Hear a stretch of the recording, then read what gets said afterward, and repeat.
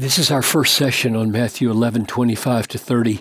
There will be several because what we have here is so rich with the doctrine of divine election and human responsibility of faith and the sovereignty of Christ in revealing the Father and the free offer of the gospel and the sweetness of the rest we're offered in Christ and so much more. So I hope you'll stay with us. At that time, Jesus declared, I thank you, Father, Lord of heaven and earth, that you have hidden these things from the wise and understanding and have revealed them to children.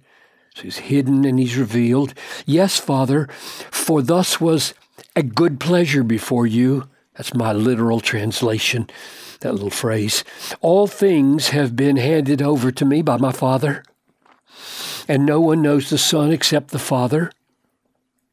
And no one knows the Father except the Son, and anyone to whom the Son chooses to reveal him. Come to me, all who labor and are heavy laden, and I will give you rest. Take my yoke upon you and learn from me, for I am gentle and lowly in heart, and you'll find rest for your souls. For my yoke is easy and my burden is light. So, Father, as we put on the yoke of Jesus by learning from him what he has to say here, would you make this yoke sweet and easy? Would you cause the burden of this truth to be light? Because that's what you do. You will know the truth. You will learn the truth from me, and the truth will set you free from heavy burdens.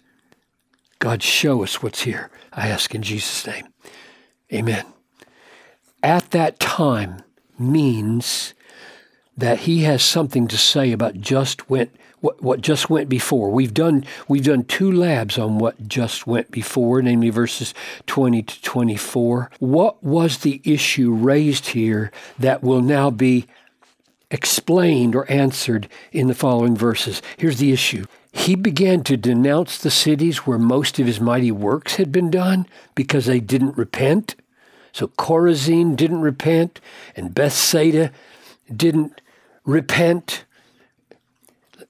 Woe to you, Chorazin! Woe to you, Bethsaida! If the mighty works done in you had been done in Tyre and Sidon, they would have repented long ago in sackcloth and ashes. Now here's the kicker. Tyre and Sidon received works, but not the works that brought them to repentance, even though Jesus knew exactly what would have brought them to repentance, right? If the mighty works done in you, so I'm able to do these, I did them in you, had been done in Tyre and Sidon, they would have repented, and I evidently didn't do them. He didn't do them because he says they haven't repented. They would have repented. They didn't repent, but they would have had he done the works that he did here. Why didn't he do them? That's the question. Same thing here in verse 23. You, Capernaum, will you be exalted to heaven? You will be brought down to Hades. For if the mighty works done in you had been done in Sodom, it would have remained to this day. So Sodom, had the works been done there by God that were done in Capernaum, they would not have been judged by God. And God didn't do them. He knew what would have brought Sodom to repentance so that it would have remained instead of being judged with brimstone and fire. And he didn't do them. So there's the question. Why didn't Tyre and Sidon receive these works that would have brought them to repentance? And why didn't God do the works in Sodom that would have brought them to repentance? That is what these verses are about. In verses 25 to 30, at that time when I was just talking about those cities like that, Jesus declared, I thank you, Father. It's the word for confess or praise. Father, I happily agree, confess. I say the same thing. I agree, Father. And then he adds, you're the Lord of heaven and earth. You rule and do as you please in heaven and on earth because you are the Lord. So I praise you, Father, as the Lord with all authority, that you have hidden these things. That's the connection with the preceding verses. Those cities had things hidden from them, or they would have repented. Jesus didn't do in them the kind of works that would reveal these things. He hid these things from the wise and understanding, and he revealed them to little children. Yes, Father, thus was a good pleasure to you. So the explanation, just the first initial explanation for why Tyre and Sidon and Sodom did not receive the mighty works that would have brought them to repentance and caused them to remain to this day is because God hid these things. He reveals them to babes. That's the explanation. There's lots more to say about that, but that's the beginning of it. Now, here's the first question that comes to our mind. How does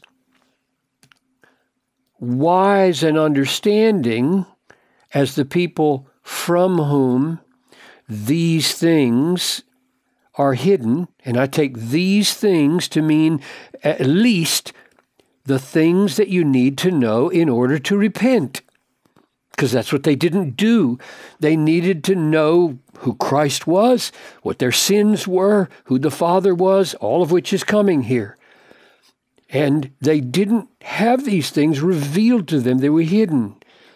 And he describes the people that get hidden from are wise and understanding. And he describes the people that get revealed, little children. Now, what does that have to do with these cities? Because there isn't anything said here, is there, about being wise and understanding or about being little children? Or is there? There's one clue. You test this. So he talks about woe to you, Chorazin, woe to you, Bethsaida. There's a judgment being pronounced here, but he doesn't say what it was about them that created the problem and the hindrance. But look at what he says about Capernaum. And you, Capernaum. Now that's where he did most of his works. He had a lot of time he spent in Capernaum. You, Capernaum, will you be exalted to heaven? Why did he say that? He said that, the clear implication, at least it seems clear to me, is that they were saying something like that. That was their attitude. We've been privileged by having this great prophet here among us so much, and whatever. He doesn't tell us what their presumption was, but the presumption is, you think you're going to be exalted to heaven, don't you? And that's what I think this right here refers to. He has hidden these things from the wise and understanding. He detected a kind of arrogance in some of these cities, and it caused him not to do the kind of works or quantity of works or works in such a way that would bring about repentance. He has hidden these things from Capernaum. He's hidden these things from Chorazin and Bethsaida because there's a pointer, at least with Capernaum, that they were presumptuous. We're going to be exalted to heaven. We have some privilege that we can boast in. And when he hears something like that, he's not moving in toward revealing. He's moving away toward concealing. But instead, he reveals to little children. Now we'll pause there and pick it up there next time. And a huge question for us is going to be, well, now wait a minute. It says the Father has hidden and revealed, but here no one knows the Father except the Son and anyone to whom the Son chooses to reveal. So who's doing the revealing here? We'll touch on that next time.